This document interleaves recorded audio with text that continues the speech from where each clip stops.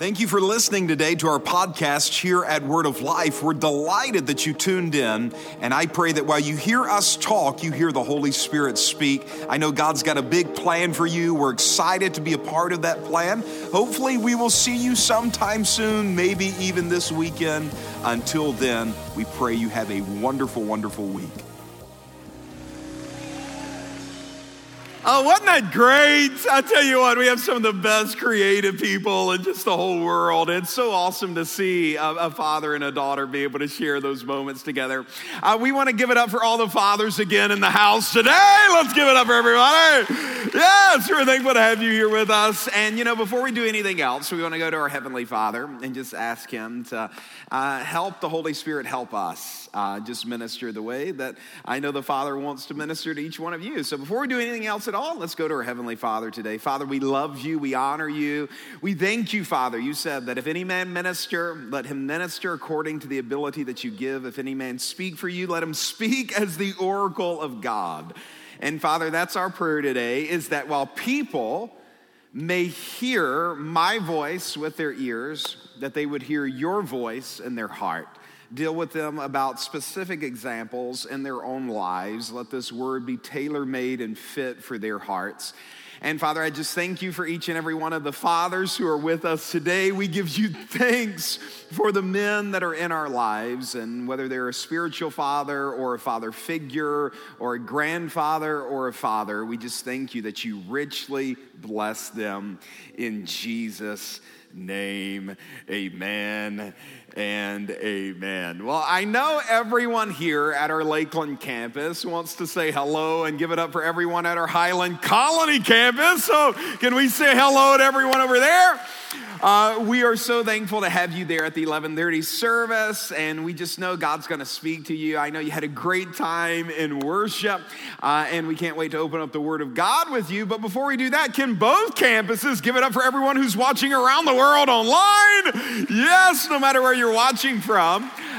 We want to say thank you for tuning in, and we're excited to have you here with us today. I've got something that's on my heart. It started out of the book of Luke, and so if you brought your Bibles, let's open up to them this morning. We're going to look at the book of Luke, and we're going to look at chapter 3, and we're going to look at verse number 22. And if you didn't bring your Bibles, no worries, it will be on the screen. Luke chapter 3 and verse 22. Jesus is about to enter into a tough season of 40 days in fasting. And it's not just 40 days of fasting, it's 40 days of strong temptation, where there's an enemy in his life trying to steal, kill, and destroy. How many of you know that life is not always rainbows, butterflies, and unicorns? Like, no matter how much you pray, even if you are the Son of God, sometimes you're going to go through a rough season. You're going to go through a season where there is a manifold set of temptations. And so God, being a good Heavenly Father, sees the season before Jesus is in it. And how many of you know God saw your season of temptation and struggle before you did? And the same thing He did for Jesus is the same thing He wants to do for you. He wants to equip you and empower you for that season. So before Jesus gets into this season, His Heavenly Father, and this is just such good teaching for any of us natural fathers, before He sees His child enter into a season, He wants to prepare him for the season. And so He sends the Holy Spirit, but not only does He send the Holy Spirit, He does something else. And this is what I want to look at today. It's found in the book of Luke chapter 3 and verse 22. It says, "And the Holy Ghost descended in bodily shape like unto a dove upon Him. And a voice came from heaven which said, You are my beloved Son, and in you I am well pleased. You are mine, and you are beloved by me, and in you I am very well pleased." A couple of months ago, I had a conversation with a pastor, and his church is no longer in the earth today. And I love this individual, and I came and I asked him, I said, "What did you learn through all of this?" And he began to open up.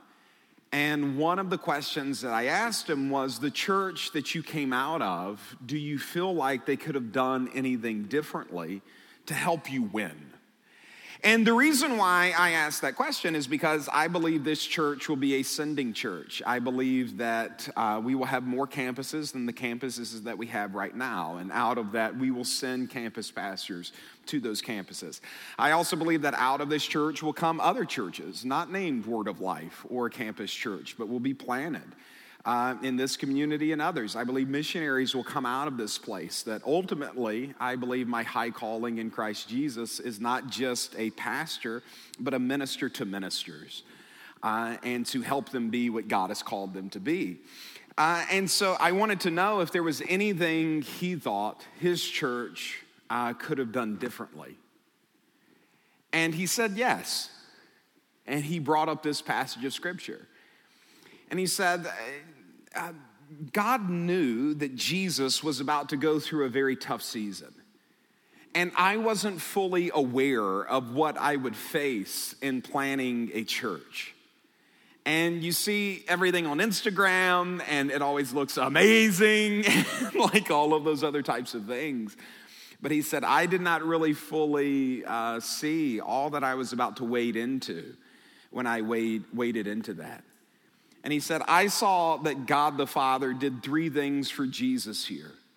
And I wish those 3 things had been given to me. And I encourage you that when you send out people, that you do these 3 things.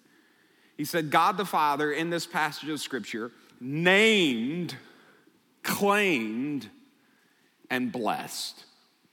He named Jesus. You are beloved and you are well-pleasing. He claimed Jesus. Not only are you beloved and well-pleasing, but you are mine. And I believe in you. I love you. I am for you. And not only are you mine, I want to bless you. And I want to give you what you need for this next season. And it's interesting, even in blessing Jesus with what he needed for the next season, it was not like a lunchbox with a bunch of snacks, because it's like you're going to be in a wilderness for 40 days. You're going to make sure that you have, trail mix. It wasn't that. It wasn't a possession. It was the gift of himself, that you will not be alone when you're in this tough season, that I will go with you in the person of the Holy Spirit. But I'm going to give you what you need to be successful in this next season. What you need, I will give it to you. I want to bless you. Named, claimed, and blessed. And I just thought that was so good. And I wrote it down and made a note of it, that, whenever we send people out, we need to name them. This is who you are. You are anointed. You are talented. You are determined. You are wise. That we need to claim them. Not only are you those things, but you are ours. We love you and we are for you. And not only do we love you and we're for you, we want to bless you. What do you need to be successful? Here's a financial supply. Here's my presence, that when you're going through these difficult times, you can call me. I am available to you. And I thought that was just a note that I would make for whenever we send people out. But I kid you not, this got so big in my heart. And out of all the services I preached, it's bigger in my heart in this one than at any of the other ones. It's interesting. God knows who is in the room or who is watching. And so out of this, I just had it so big in my heart that this was not just something that like a minister needed to be successful at pastoring a church. I think this is something that you need to be successful at life, that you need to be successful at marriage, that you need to be successful at fathering, that you need to be successful at mothering, that you need to be named, that your heart actually longs to be claimed, and that you need to be blessed. And for many of you, you've never had that. You've never had that. You've been named, but not with names of power. And instead of being claimed, maybe you have been forsaken. And instead of being blessed, maybe some of you have been starved by people in your life who should have named you, claimed you, and blessed you. And I feel like the Lord wants to heal that. It's fascinating, and I think through my meditations, I think it's just in our DNA that we name things. Have you noticed that? I think it comes from Adam. Adam's first assignment from God was to name things. So it's not just an it roaming around out there in the world, but it's giraffe, it's cat, it's lion. And I think that is ingrained in us far more than we know, that we have a tendency to label things. Who has labeled you? And what have they labeled you? Because all of us have been labeled. We demand labels. Psychologically, we demand to be labeled. In gender, as soon as someone gets pregnant, everyone wants to know the label. Is it a boy? Is it a girl? What's the label? And then when you find out if it's a boy, they're like, well, what are you naming him? Because it's not just good enough to be boy. We demand it be named Father. And they take on our name even, that are the names of the father and the names of the parents get on the child. They are labeled. I've been blessed with 3 children. I have Ava Reese Sims. She's my oldest, 15 years old. Like, I have no idea how this is happening. And then I have my son, who's Boston Tate Sims. He's 13. And then Benjamin Nathan Sims, who is 8 years old. All of them named. But not only are they named those names, they are named a bunch of others too. They are named by others as creative, bold, smart.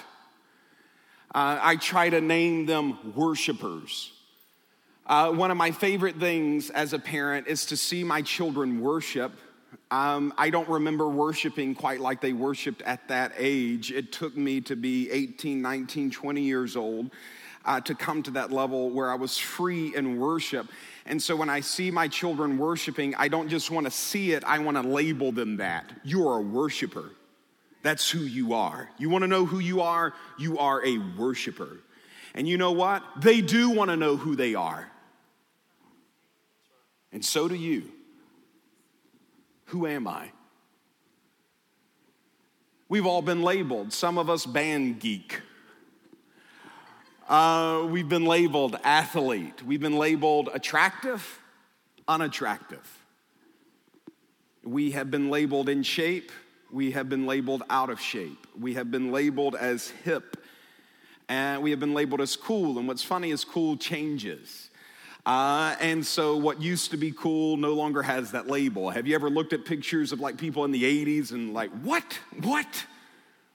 Or maybe it was it's like, we wore that? Yes, and you thought you were cool. And the reason why is because someone took that outfit and attached a label to it. See, the world demands a pattern. It wants a pattern. And this is why the Bible says, don't be conformed to the pattern of the world. Because the world will put out a pattern and say, if you do A, B, and C, you get labels.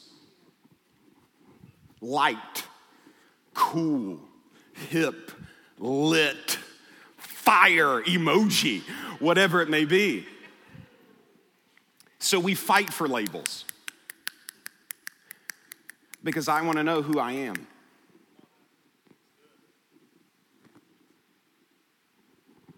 And it's very dangerous because most of the time when people label you, they always get it wrong. You are more than that. When Jesus came, he asked his disciples, he's like, what label do people give me? The people who know me, what label do they give me?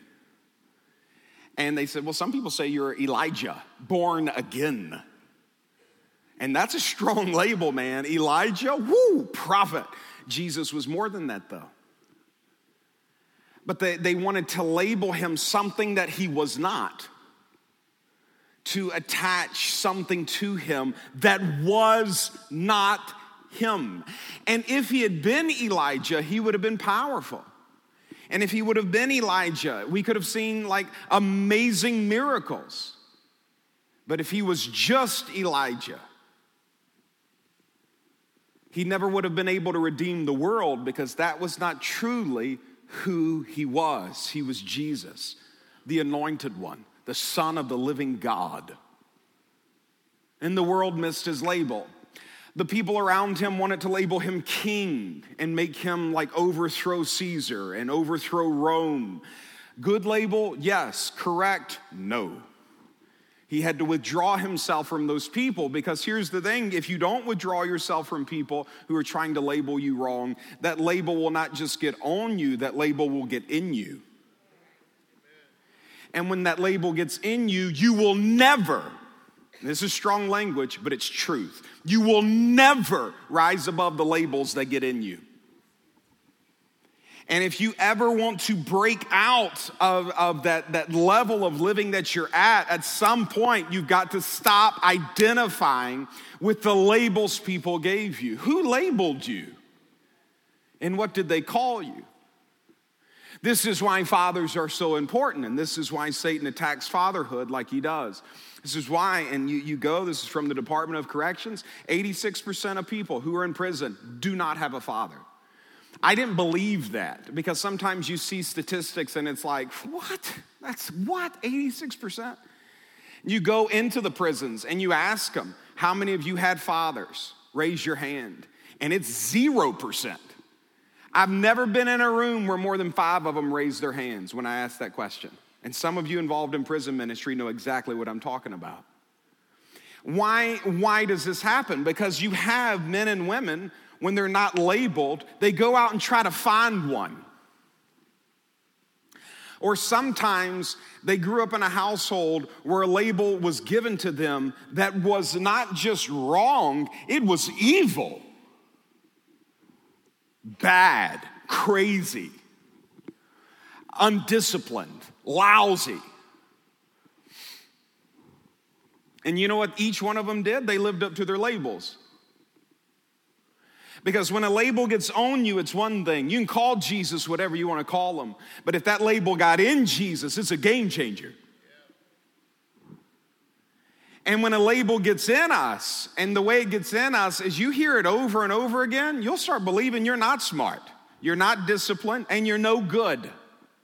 And you're unfaithful, and you're undisciplined, and you're lazy, and you're a procrastinator, because Satan is the accuser of the brethren. And instead of naming you, he wants to shame you. And we live in a world that has taken on his image and likeness. And so it wants to shame everybody. You make one mistake, we'll shame you for that mistake and we'll label you. And that's not an American thing or even a 21st century thing. Even in Scripture, we don't even know their names. We just know the woman caught in the act of adultery. That we know their label, not even their name. The man born blind. We know his infirmity, but we don't know his name. Someone attached a label. The man laid at the gate of Bethesda. Beggar is his label. We don't know his name, but we know his label. And this is at the core of Satan, is he will come and will try to shame you with a label.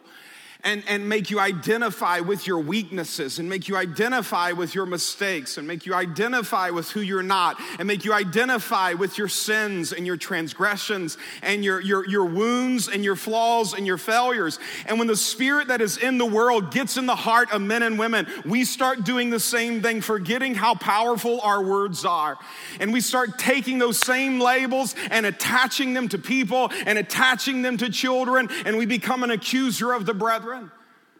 And I'm telling you, what this world needs is people who arise with the Spirit of the living God in them and start calling some things that be not as though they were. That we come to the fatherless and say, you are not your past. You are not your wounds. You are not your infirmity. Let me tell you who you are, Abram. You are Abraham, for a father of many nations. I have made you. And it took over a decade for that label to get in that man. But when it got in him, he rose to the label God gave him.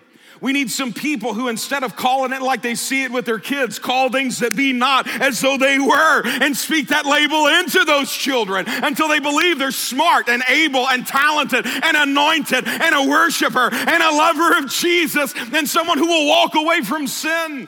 We need to keep putting that label over them until that label gets in them. And when that label gets in them, they will produce that label. They will live up to the label. When Isaiah the prophet got before the Lord, he saw the Lord high and lifted up, and his train filled the temple. First thing he was mindful of was his mouth. And he said, "Woe is me, my lips are unclean, and I live among a people with unclean lips." And you know what? God didn't say, "No, it's fine." He sent an angel with a hot coal and touched his mouth. He said, "Who will go for me?" And Isaiah said, "Me." He had to touch his mouth first. Our words, what we call our people. My wife, when she got married to me, she got a new label, wife. She also got a new label, Sims. This is why a father is so important. The father and his family is how God calls us, that we identify with his name. The father figure in a household is so important. The family takes on the father's label. She didn't just become Peppy, she became Peppy Sims, my wife. My kids have my label, which is why the enemy attacks so hard men and fathers, because of the image. We're not just made in our image and carry our DNA, but they carry our labels. And out of this, for me to understand that when I got married to my wife, her label changed as wife, but also her label changed by what I call her. And I thank God, I thank God that I had men in my life and women in my life who called me by what I could be and not as I was. I say this all the time, but it's the truth. This church started to grow when I got married. And people laugh at that, but it's like, no, I'm dead serious when I say that. And somebody says, "Well, what do you mean by that?" Because she labels me more than what I am. My wife, I kid you not, she thinks I'm superhuman. I'm serious. I'm like, you got to tone down your expectations. But my wife thinks the world at me. And you know what? I saw this years ago, and a man whose life touched the world, the thing that I most admired about him was the way his wife looked at him. And I noticed at the dinner table, when she glanced up at him, she saw something in him and she loved it. And the look was so filled with that, I could feel it. And I'm not even the one she loved. But I could feel the love she had for him. And I got to wonder, if every man had that in his life, how different, not just men, but if a woman had a man like that, look at her that way, what it would do to her, to be named, to be claimed, to be blessed, how different our marriages would be, how different our churches would be, how different our politicians would be, how different our children would be, that instead of shamed, forsaken, and starved, they were named, claimed, and blessed. My father passed away when I was 17, so Father's Day is always, one of those days for me. And I often turn it over into a period of Thanksgiving because does it hurt? Yeah, it does. But I know it's because I was loved. And when you were loved, it should hurt. But it makes me thankful because I know so many men who were never loved. And I went through a season of my life between 14 and 17 where I was getting very cold to things, spiritual things. And I was always, like, on the surface, a good kid, but I knew I was not who I could be. And I knew also my father and my mother could point out so many things that I was doing wrong and shame me with those things. Here's who you are. You are forgetful. You were not disciplined. You need to be better. They could have done that. But my father instead would do this. He would give me things like this, and this is a devotional that I read often. It's the original John G. Lake devotional, and my father wrote this to me. To my tender son. I told the 10 o'clock service, I used to not stand that. I'm like, why couldn't it be like my handsome son, or like my strong son, or like my son who will keep his hair for the rest of his life? Like, something like prophetic and powerful. But I've come to see that tender might just be the greatest strength any of us could ever exhibit. To my tender son, Joel, John G. Lake was one of God's choice servants. I believe you are too. I pray you catch this man's love and devotion to our Lord and Savior Jesus Christ as he did. Always in my heart and prayers, I love you, Dad. July 4th, 2000. Named tender, one of God's choice servants, claimed to my son. That did begin a fresh spiritual journey for me. Calling those things that be not as though they were. Pulling out the greatness that was in me and showing it to me. My wife does that on the regular. I can remember a great spiritual mentor of mine sitting beside me at a conference. And that alone was humbling because I knew there were tons of people who wanted to sit by him and fellowship with him. And he overlooked all of those people to come sit by me. And I'm like, what is going on? And, fanboying and like all of these types of things. But I knew he loved my father and I knew he loved me.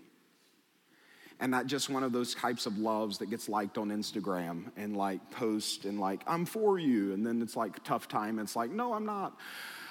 But it was one of those like, no, like I could be doing anything, but I'm doing this and it's not a photo op and I have nothing to gain other than give you love. And he sat down by me and he said, Joel, I've been praying for you. And he said, I want you to know that there will come a day where your ministry will outgrow mine. And I'm like, what? No. And he said, no, your ministry will outgrow mine. And he said, out of that, he said, don't forget me. He's like, come sit down next to me. I never forgot that. Somebody to come alongside you and not call it like they see it, but call it what they believe it could be.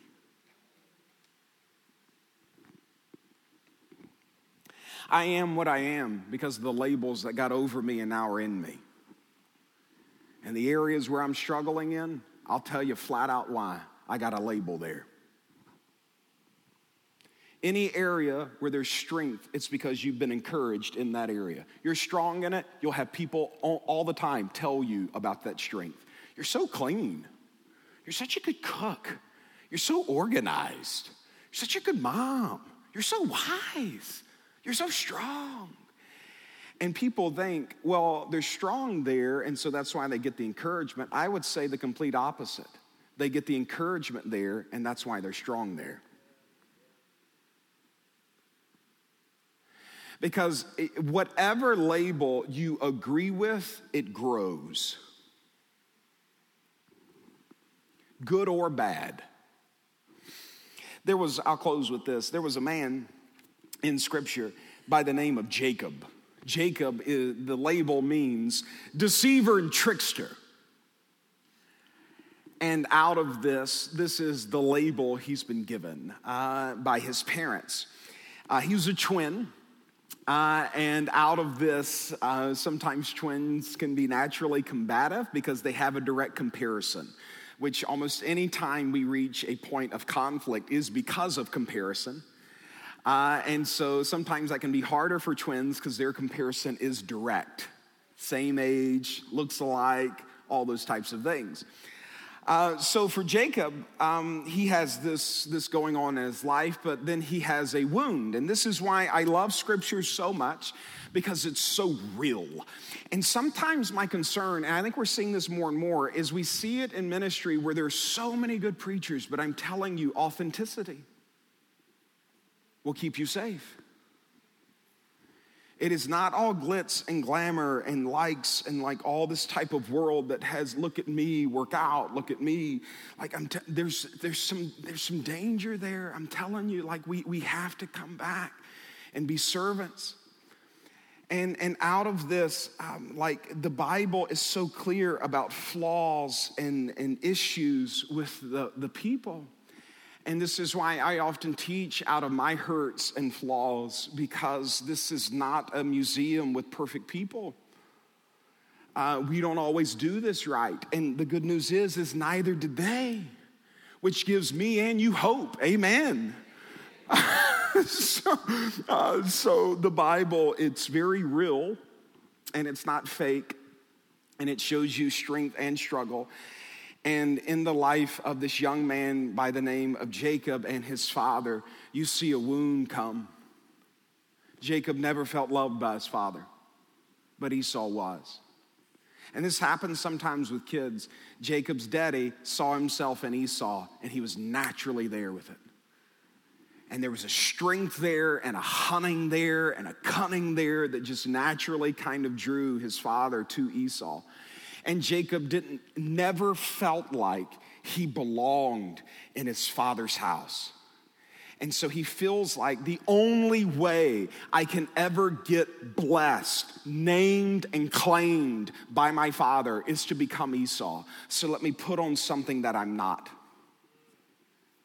And then my father will desire to bless me.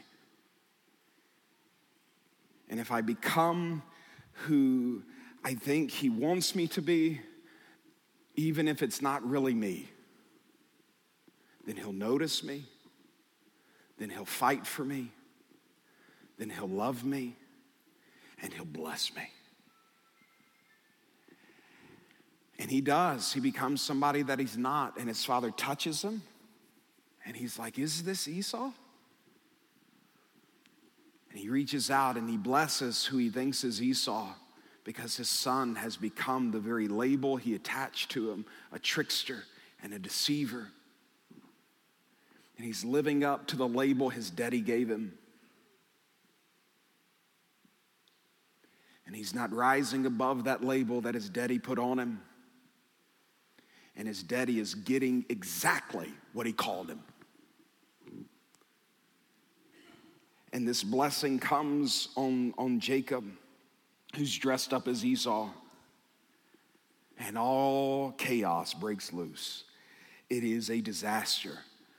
Esau wants to murder his brother for taking his blessing. Jacob is sitting here wondering what has happened, and he has to flee to go to Laban's house. And for decades, he lives the weight of his pain, the pain of a father who never really accepted him, and the pain of his own decisions that wrecked a family. And I love the story, because Jacob wakes up one morning and he decides, I'm going back home. I'm not going to quit.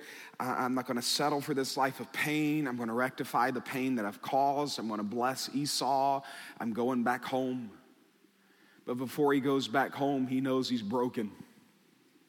This man knows he's got issues. He knows it, and it's good when you know it. And he's like, I've been to Laban's house, he couldn't fix it. I've gotten married, it didn't fix it. I've had kids, that didn't fix it.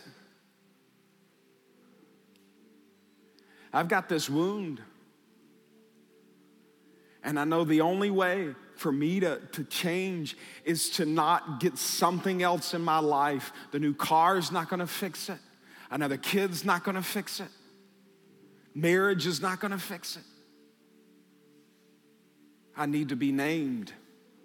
I need to be claimed. I need to be blessed. So one night, he goes to God what his father was never able to give him. He comes to God and he says, I'm not letting you go until you bless me. I'm not letting you go until you do something with this man.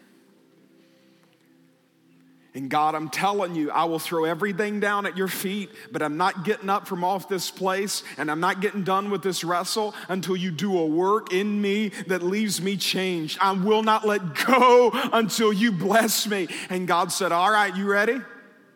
Are you ready? Here's your blessing. Your whole life, you've been called this.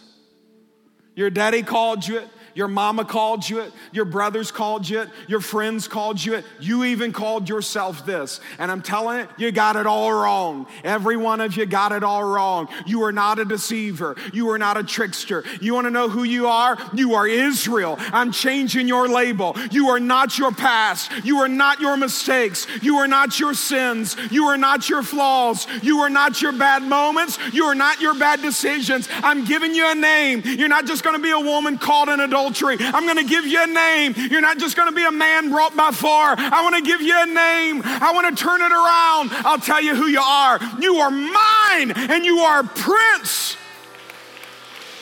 You want to be blessed? I'll name you. You want to be blessed? I'll claim you. You want to be blessed?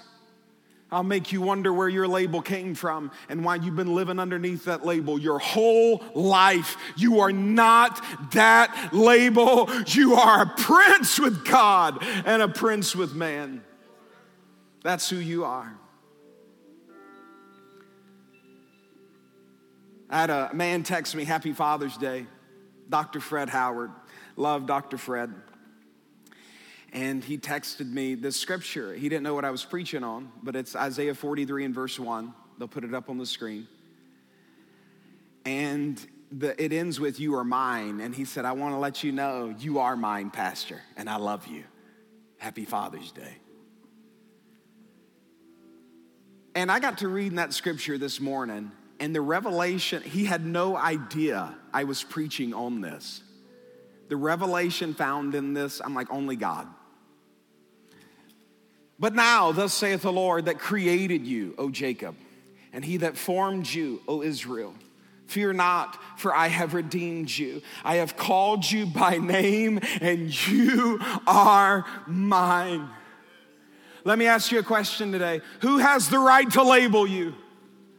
Who has the right to label you? I'll tell you who has the right to label you. The one who manufactured you. The one who created you. Some of you, you've got labels all on your clothing. You've got the Jump Man. You've got the Nike swoosh. You've got the LV. You've got the labels on you. They put their labels on you, and some of you have the labels in your clothing. Like when you examine it, it's not a label on the outside, but it's a label it's carrying around on the inside. Why? The manufacturer reserves the right to label it. And if you come and try to change what the manufacturer has done and put a Ford logo on a Toyota, a truck that Toyota made, you're going to get a lawsuit because they're going to tell you it's not mine. It's not yours. This is something I made. This is something I created. I reserve the right to label it. Who has the right to label something? Somebody that has redeemed something. This word redeems means to buy. It means to buy back, actually. It means it was bought by something else, but now I'm buying it back. Who has the right to name something? Whoever bought it. If I pay for it, I get to name it whatever I want to name it. I don't care what name it had before. If I buy a dog, you could call him Spot every day before that day. But if I want to call him Billy, guess what? He is Billy. Because I paid for him, I bought him, he is now mine. Who has the right to name something? Who has the right to name something? Whoever owns it. You own it, you get to call it whatever you want to call it. You want to call the chair Bobby Sue, you can call it whatever you want to call it. If you own it, you can call it whatever you want to call it. Who has the right to label you? I'll tell you who has the right to label you. The one who made you, the one who bought you, and the one who owns you. And I don't care who you were or what label you had before you were bought by the blood of Jesus. They could have called you drug addict. They could have called you adulteress. They could have called you sinner. They could have called you saint. They could have called you whatever they want to call you. But I'm telling you today, my guess is people have been calling you Jacob. And if you get around with God, he's going to call you Israel. And God says, I don't care if you've been Jacob, I bought you. I don't care if you've been Jacob, I own you. And I don't care if you've been Jacob before you were in your mother's womb. I attached a label to your name and called you a prophet to the nations before you ever breathed a breath on this earth. Why? I made you. I'm telling you, one of the biggest things you're going to have to learn to do in life is wrestle with God long enough until you get a new label. Is that you flat out dive into worship long enough and you tell God, I'm not letting the word go. I'm not letting worship go. I'm not letting church go. I'm not letting community go. I'm not letting go until you change my labels. That the labels that are in me get out of me. And the labels that you proclaim over me get in me. And I'm going to wrestle with you until you change my name.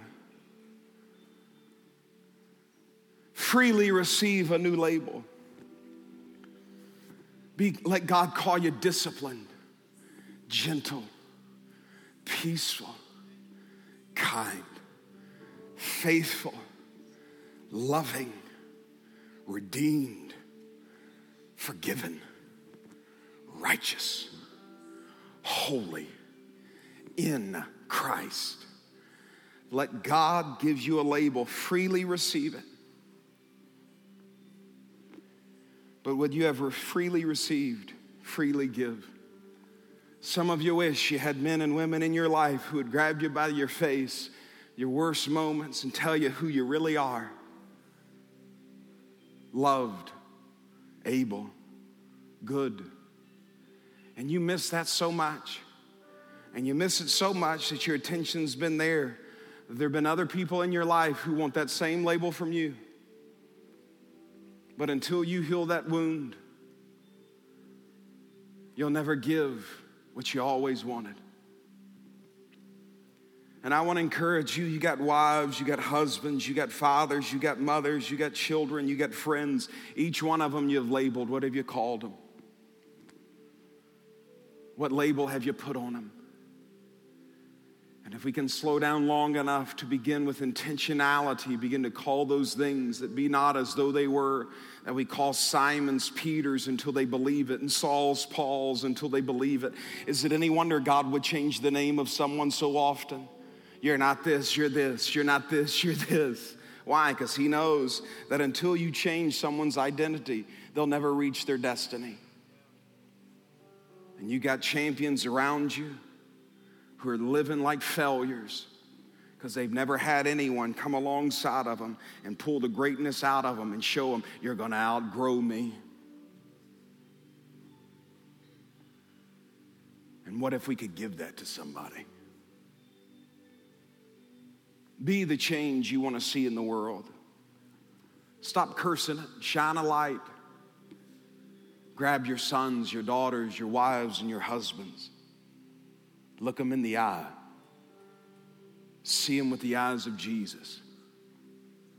And let deep call unto deep the greatness that is in them. Let's all bow our head, close our eyes today.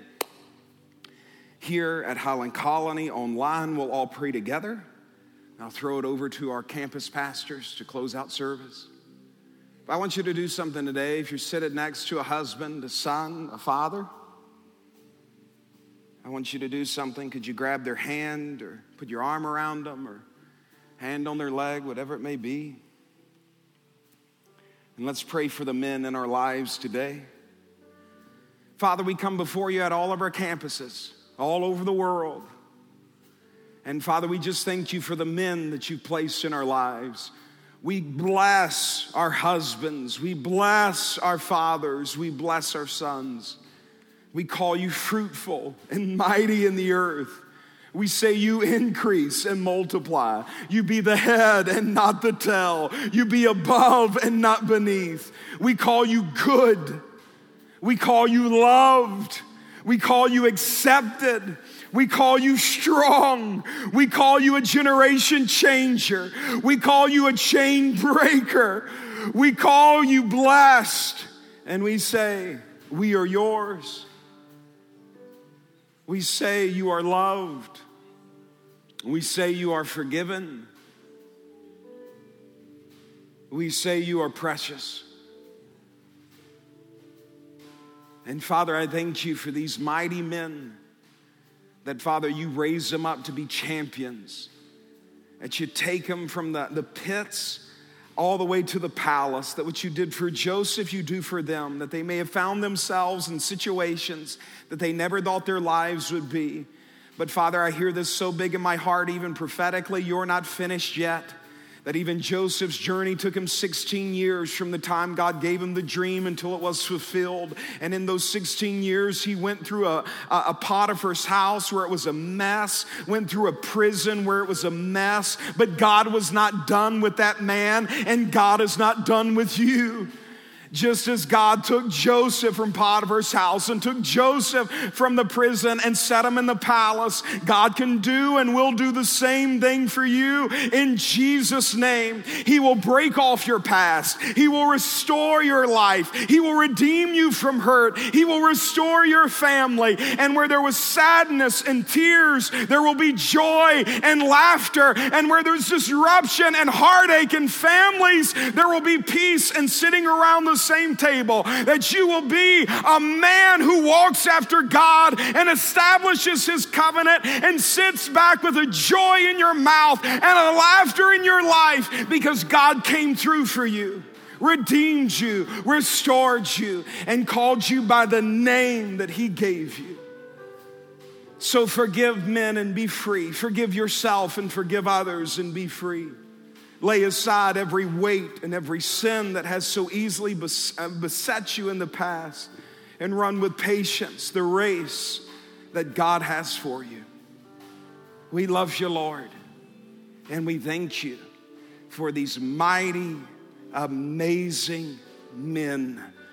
In Jesus' name, amen and amen. Can we all give it up for the men one more time in our lives?